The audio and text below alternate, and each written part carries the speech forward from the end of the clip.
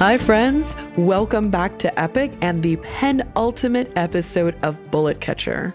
We're on the brink of an all-out war. Emma, the Bullet Catcher, and a few new friends are getting ready to free the Southland from the gunslingers once and for all.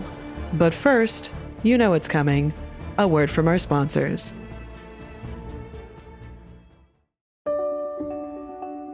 Hello, I wanted to take a moment to thank you for listening, and also to explain why you might hear ads like this before, during, or even after an episode. We're a small but mighty team here at Realm, and to help fund our shows, we promote products or services that we think you'd enjoy from a variety of sponsors.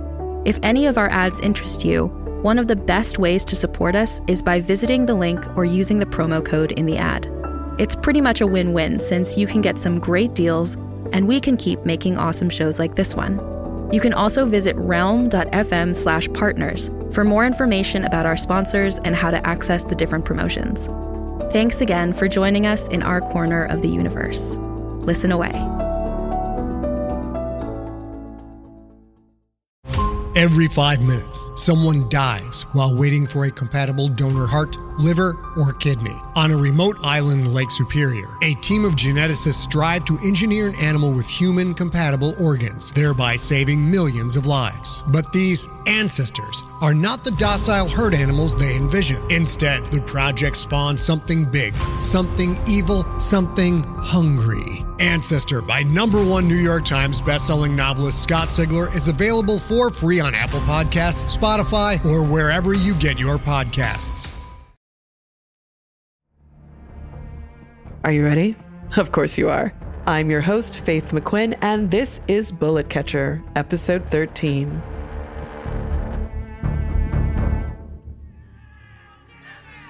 The screaming wakes me from blackness, the vacuum of non-existence. The secret door is flung open. Cloak stands in the doorway shouting at a group of gunslingers. My brain is scrambled and I can't make out the words. An explosion startles me fully awake. It rocks the small room, shaking clouds of dust from the ceiling and walls. My hand is in Nico's big hands. He's hurriedly wrapping gauze around my wound. Then he ties it off and says, "Something is happening up above. Some sort of attack. Stay here. You'll be weak after the procedure." Only then do I remember what happened. The evil light in Cloak's eyes as he squeezed down on the device and snapped off my finger. I pull my hand away from Nico's and see for the first time the red-stained gauze wrapped around the space where my finger had been moments ago. It's then, like a bad memory returning, that the pain arcs through my body again. I double over and feel like vomiting. Nico produces a bottle of snakebite from the valise. His face is screwed into a look of panic. "This will help," he says. "I'll be back when we have things under control." Then he and Cloak run out of the room, guns drawn. I slump back in the chair, cradling my injured hand. Tears fall down my cheeks. The pain has me lightheaded. My vision is quickly receding into a narrow point of light. I lean against the table, taking deep breaths until the room stops spinning. I can feel something hardening inside me. When Nico left me at the orphanage, I thought I would never get over it. When I had to suture my own wounds after another bullet-catching test, I thought the failure would break me. When Nico led me down to this room and let Cloak mutilate me, I thought I would die. But now I know. I will bend, I will splinter, but I won't break. I'm the indestructible girl. "Cub!" The voice seems very far away. "Cub, you need to stand." I look up and the bullet catcher is standing over me, holding my arm, trying to drag me to my feet. "Your face." I reach up to touch his cheek. His face is bruised and swollen. He grabs my hand and says calmly, "Put aside the pain, Cub. There will be time to feel it later." I let him pull me to my feet and we make our way up the stairs from the cellar, through the club, and onto the street. The town is in chaos. Fires rage over the rooftops on the far side of town. The pain makes it hard to focus, and it takes me a moment. But yes, one of the fires, that has to be the factory. And the other, the pump station. Cass and Hartright managed it. "Did you and Hartright do this?" Lobo says, staring at the fires. "And Cass," I say. He turns to me. "Cass is here. You found her." "We found her." His eyes are glassy, reflecting the light of the fires raging. "Where will she be?" he says. From across town comes the distant sound of guns. I point toward the pump station. That way. I stumble down the street. I'm still dizzy, and every few seconds the pain seizes through me again, making me sick. Lobo tries to help me, but I push him away.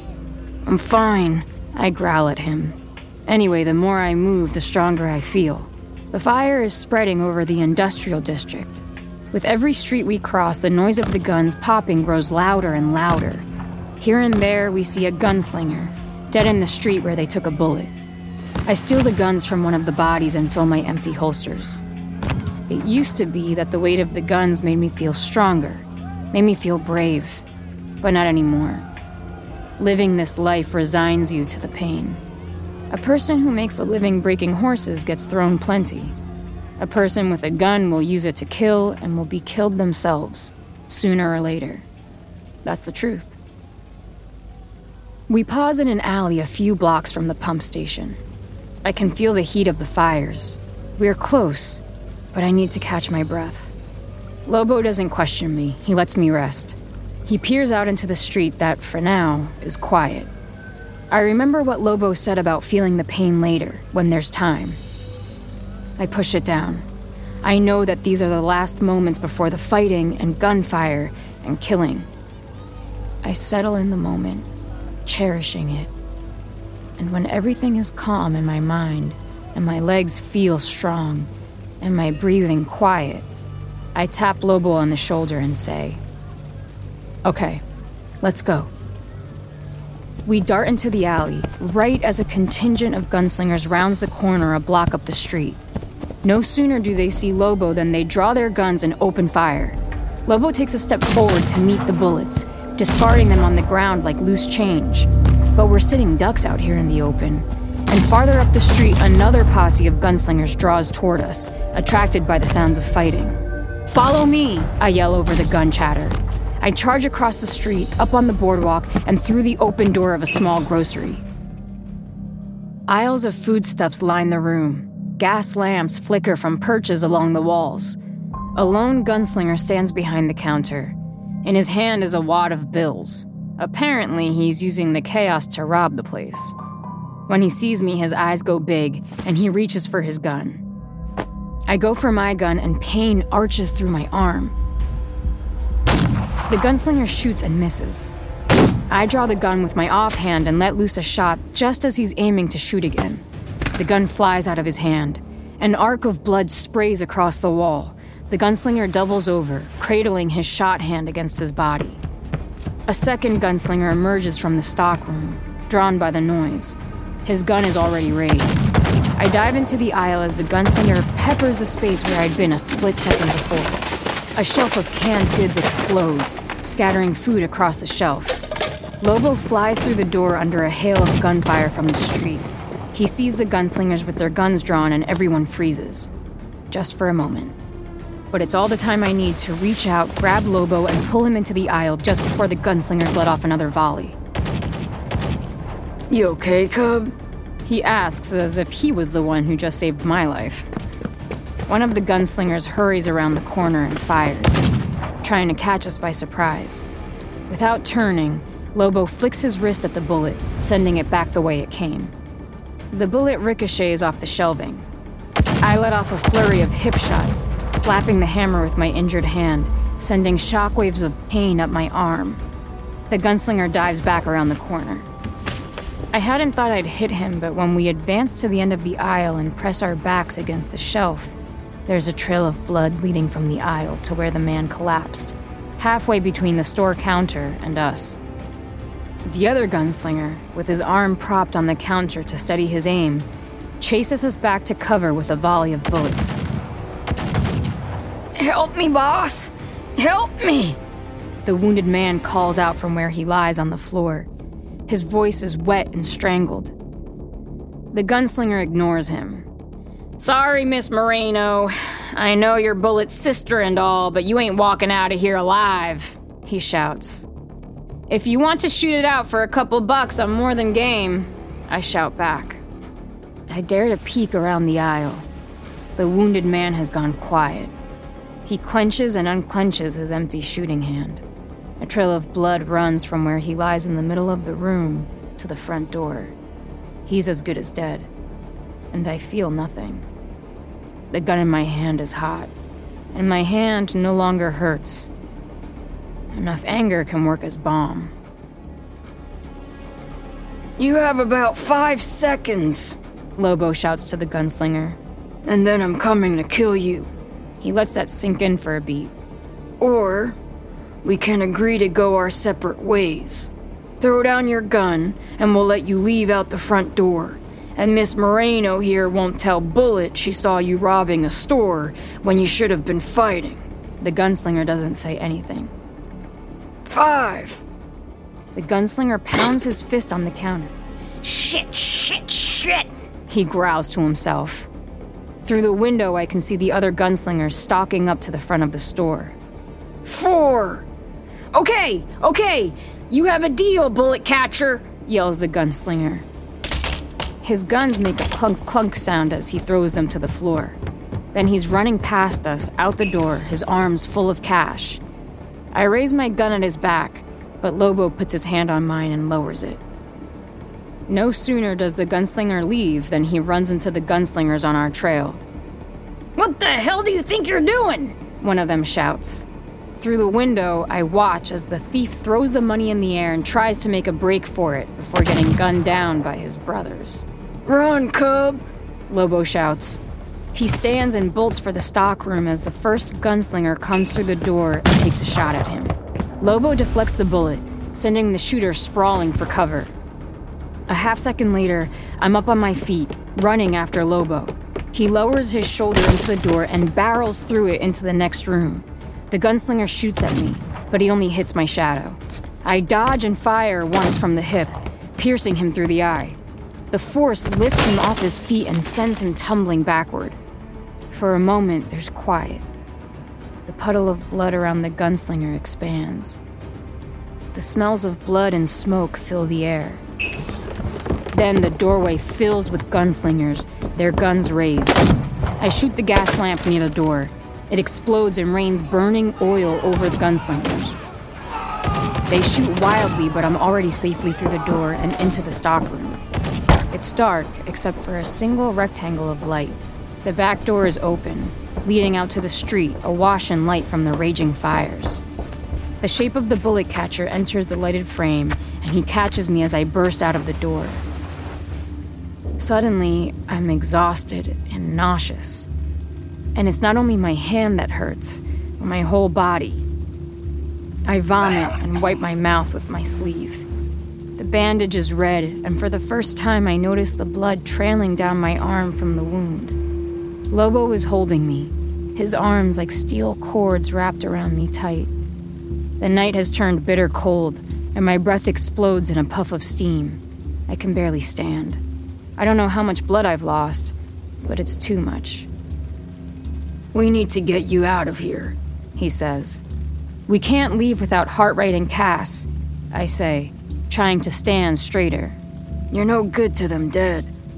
I look him in the eye, and I can't go on living without them. This episode of Epic is brought to you by Wildgrain. I want you to take a moment and imagine the smell of fresh-baked sourdough bread filling your house. Or maybe it's croissants, if that's more to your liking. Now, what if I told you that you could get this delicious experience without covering yourself in flour and without leaving your house? Well, you can if you order from Wildgrain. What's Wildgrain? Well, it is the first ever Bake from Frozen subscription box. You get sourdough breads, fresh pastas, and pastries that go from your freezer to your oven and ready to serve in 25 minutes or less. I just got my first box and it had 3 different sourdough loaves, biscuits, croissants, and 2 different kinds of pasta. I made the orange cranberry biscuits right away, and I cannot tell you how wonderful my house smelled, and they tasted even better. Scallops and wild grains fresh fettuccine is on the menu for this week, and I plan to pair it with the olive oil ciabatta loaf. Doesn't that sound so good? If you're a carb lover like me and you want good carbs free of preservatives and artificial colors and flavors, then you'll want to get a subscription right away. And now you can fully customize your wild grain box, so you can choose any combination of breads, pastas, and pastries. You can even build a box of only breads, only pastas, or only pastries if you'd like. Plus, for a limited time, you can get $30 off the first box, plus free croissants in every box when you go to wildgrain.com/epic to start your subscription. You heard me. Free croissants in every box and $30 off your first box when you go to wildgrain.com/epic. That's wildgrain.com/EPIC. Or you can use promo code EPIC at checkout.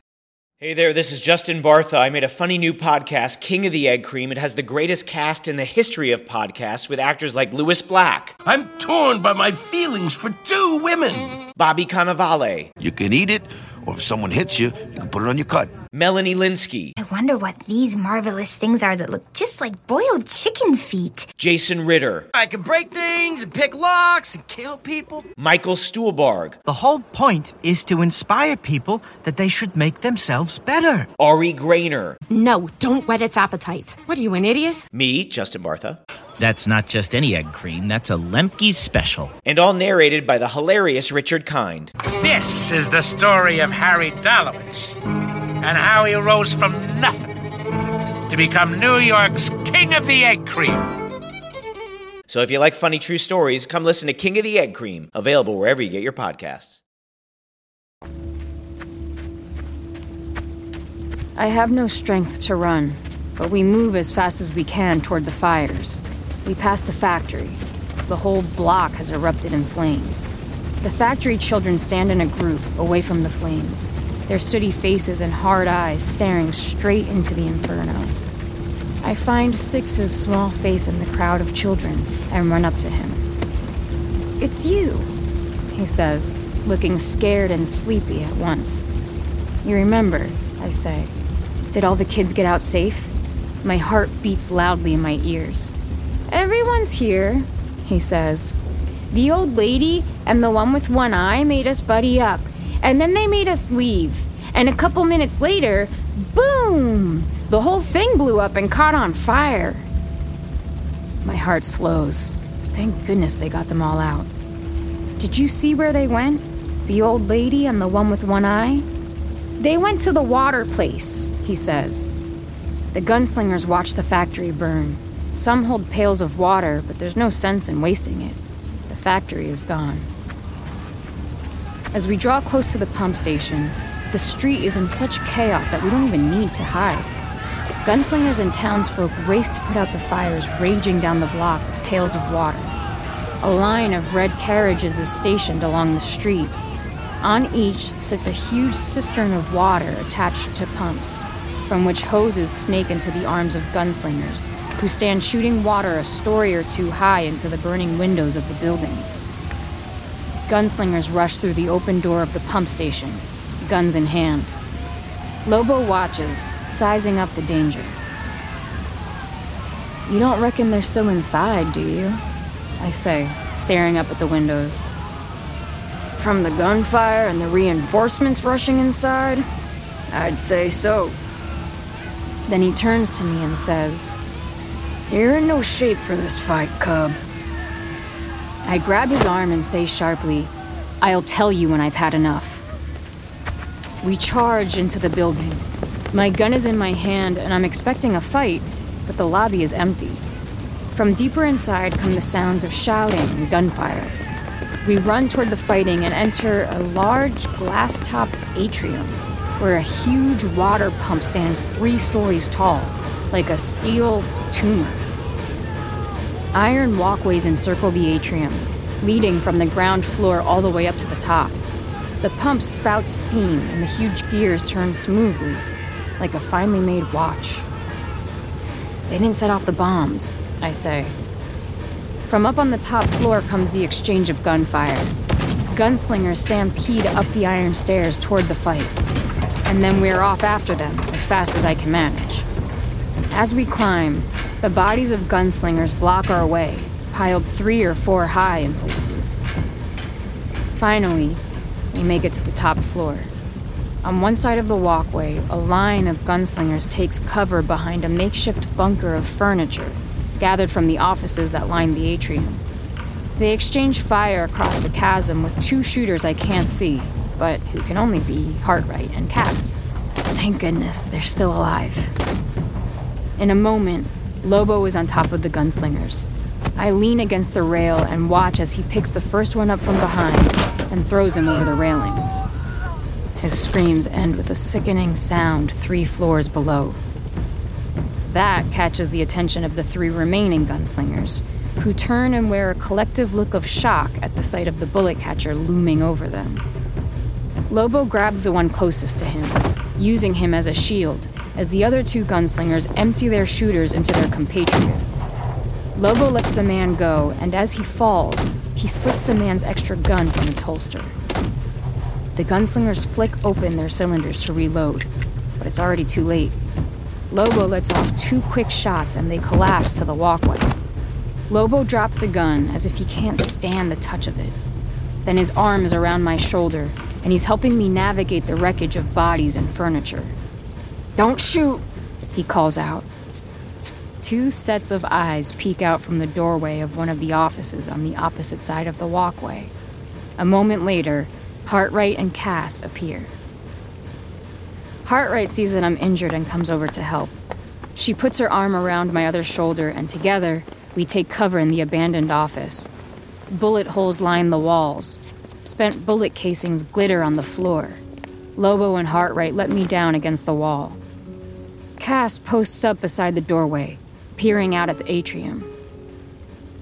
"I'm glad you could show," she says to Lobo. "I didn't know if you would," he answers. She turns and stares hard at him. How could I not? "All the things you've said." "Words is all. When did you start taking them so seriously?" Lobo takes a breath and looks at me. "Getting soft in my old age, I reckon." A gunshot rings out and scatters everyone to cover. "Emma!" Nico's voice is an electric shock that sharpens my senses. I pick myself up off the floor to steal a peek outside.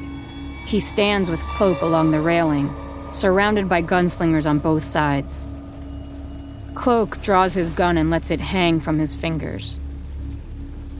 "After everything your brother did for you," he says, "he brought you into our family. He taught you to be a gunslinger." "I love you," Nico says, his voice shaking. "You have a funny way of showing it," I shout back. "I did it because I care about you." I don't have the strength to keep arguing, to tell him how insane he's become. "If you really love me, you'll let us go," I call back to him. "You know I can't. Not now." His face is distorted between anger and sadness. He traces the scar on his cheek, and I can see the anger spreading across his features. "Foolishness," Cloak says, tightening the grip on his gun. Nico squeezes his eyes shut, and when he opens them, his face is a mask. "Take them alive if you can," he orders. "But if you can't, kill them." Cloak and 3 of his gunslingers approach us slowly, with their guns drawn at their hips. I reach out and grab Lobo's hand. "If we can make it to the roof," Hartright says, keeping her cool, "then we can escape across the rooftops." "How do you reckon we get to the roof?" Cass says. They look at each other, but there is no answer. Did you set the bombs? I ask. We set them all around the pump, but the detonator's busted, Cass says. Before we could do anything about it, the cavalry arrived and chased us up here. If we can blow the pump, it might give us the chance to escape. And even if it doesn't, Lobo says, at least we'll have put a hurt on the gunslingers and done some good for the Southland. Cass smiles at that. Cartwright reloads her gun. Well, she says, it's not how I'd have chosen to go, but at least the company ain't bad. The gunslingers start shooting. We hit the floor. Wood splinters and sparks. The blood runs off the tip of my fingers and forms a small red circle on the ground. Give me cover and I'll set off the bombs, Cartwright yells. Cass and Lobo share a look and then step into the doorway. Together they deflect the bullets. Looking at them, I get a glimpse of what they were like when they were young. Cartwright crawls on her belly, through the doorway and to the edge of the landing. Cass and Lobo follow her, averting the bullets. Mustering my energy, I join them, taking pot shots from cover and managing to draw a little fire. A startled cry breaks the monotony when Cass takes a bullet in the leg and goes down on one knee. But then she's back up and fighting, her teeth gritted and her face pained. Cartwright is in position, taking aim. She lets off a shot and there's a deep metal clang from a ricochet. She lets out a breath, holds it, aims and fires. The force of the explosion sends me hurtling backward, and when I regain my senses, I see a huge plume of fire rising up through the atrium. Lobo and Cartwright grab Cass and pull her to safety. The gunfire has stopped, but it'll only last until the gunslingers regain their composure. What are you waiting for? Cloak yells. Get back on your feet and shoot them. I can hear the gunslingers approaching now, carefully, as if they could sneak up on us. I think about all those nights living in the back of Dimitri's saloon. The air so hot and dry that it was impossible to sleep. So I'd lie on my thin little cot and wish for a better life, for adventure and purpose. I remember how I felt I deserved some good fortune after so much rotten luck. But you know what? Fuck that. Life's not about deserving and undeserving. Life can't be divided into the fortunate and unfortunate. You can't go around thinking about what's owed you, because no one owes you anything. If there is a debt, it's only to oneself. So what if we don't make it out alive? Like Lobo said, we'll have put a hurt on the gunslingers and done some good for the Southland, however little. I draw my gun. It's so heavy I can barely lift it. I struggle to my feet. No one notices me. Lobo is seeing to Cass. Cartwright is reloading. I'm the unnoticeable girl again. I step into the doorway and raise my gun at Cloak. Folks say time is constant. It's not. The orphanage and Dimitri's seemed to last 3 lifetimes. I was an old woman by the time I left. And everything since seems like a matter of days. The gunshot rings out, echoing loudly off the iron and glass and all the way down to the well of the building, overflowing with drawn guns and fire and water like blood. Silence follows. A silence that feels like minutes. Minutes in which my life flashes before my eyes. Running after the bullet catcher, turning my back on him, Nico, Bad Pines, Table Rock, Cass, and everything I've done, good and bad, leading up to this moment. Then everything speeds up. The bullet whizzes harmlessly past Cloak. The wall behind him burns and collapses with a rumbling finality. The gunslingers break to put it out. Cloak smiles devilishly at me. He has me. I'm as good as dead. But now there's shooting coming from somewhere else. Everything is chaos and gunfire. At first, the gunslingers can't tell who's shooting. Some turn on their own posse, thinking they've been double-crossed.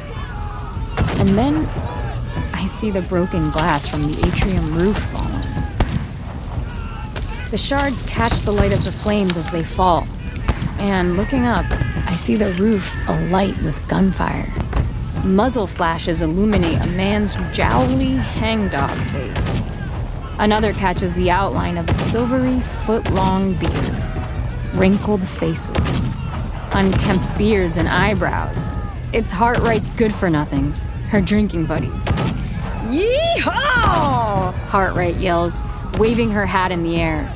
It's the goddamn cavalry! The gunslingers climb and trip over one another to get to cover. Nico dodges the bullets coming down like rain, grabs an injured man by the collar, and hauls him through one of the doorways. Cloak grabs the man closest to him, and, pushing him out front, uses him as a shield, running for cover. He drops the man, riddled with bullets, dead before hitting the ground, before swinging himself over the rail and onto the landing below. When the coast is clear, the good-for-nothings drop down a rope. "Hurry up!" growls a tobacco-strained voice from above. Covering fire from the roof keeps the gunslingers pinned down. Lobo picks me up and puts me on his back. "Hold on," he says, and begins climbing. Hartright and Cass follow close behind.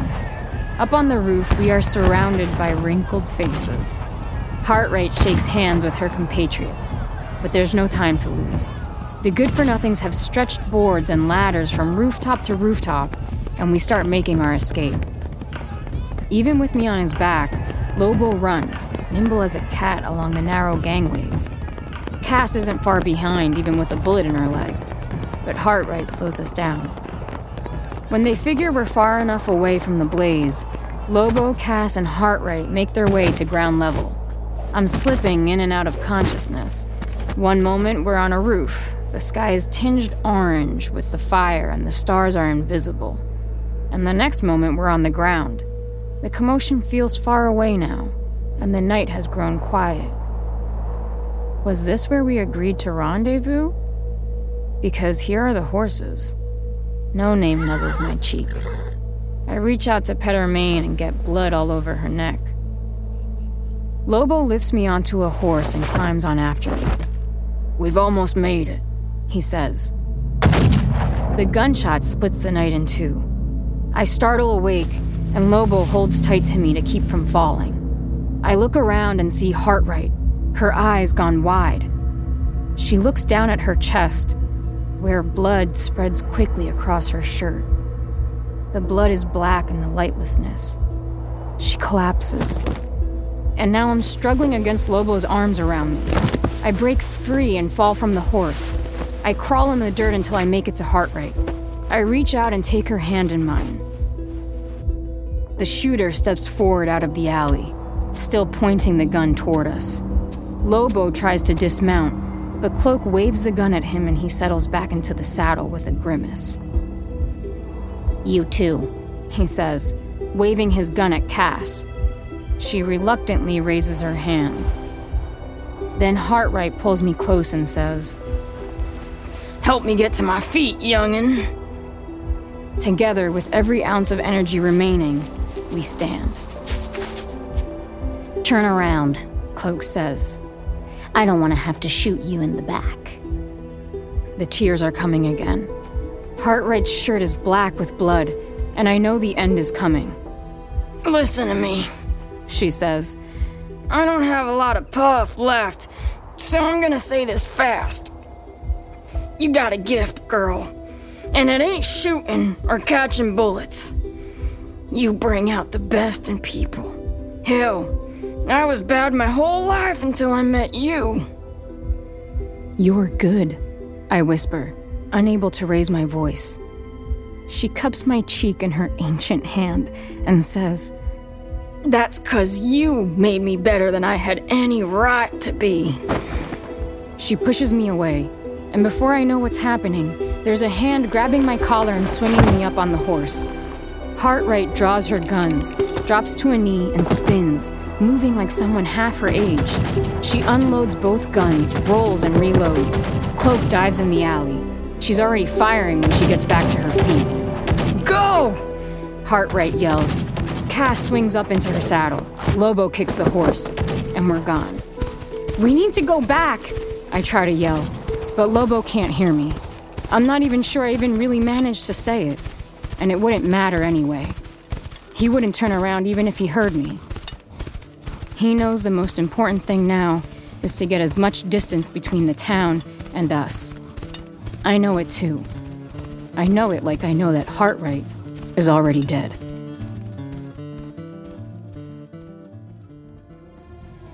The power of found family is a trope I can really get behind. It's a classic for a reason, and I don't know about you, but I think Joaquin nailed it. Emma's fought hard to find a place she belongs, and she really earned it. I'm happy that she's finally at peace with herself. We've got just one episode left, and I know you don't want to miss it. I'll see you next time. You are listening to Epic, Bullet Catcher. Created and produced by Realm, your portal to another world. Listen away.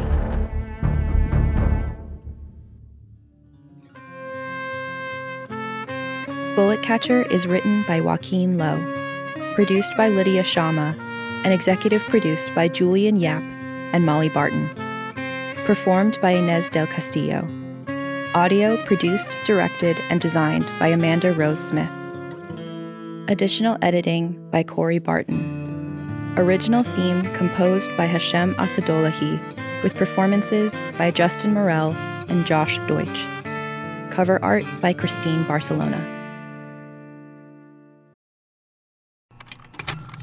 Contained herein are the heresies of Radolf Burntwine, erstwhile monk turned traveling medical investigator. Join me as I uncover the blasphemous truth of a plague-ridden world, that ours is not a loving God, and we are not its favored children. The heresies of Radolf Burntwine, coming January 2nd, wherever podcasts are available. Epic is produced by Mary Asadolahi and Haley Wagreich. Associate produced by Nicole Kreuter and Alexis Latshaw. Executive produced by Molly Barton and Marcy Wiseman. Hosted by Faith McQuinn. Audio editing and original theme by Sam Bagala. Cover art by Kendall Thomas. Find more shows like Epic by following Realm on Apple Podcasts, Spotify, or at realm.fm.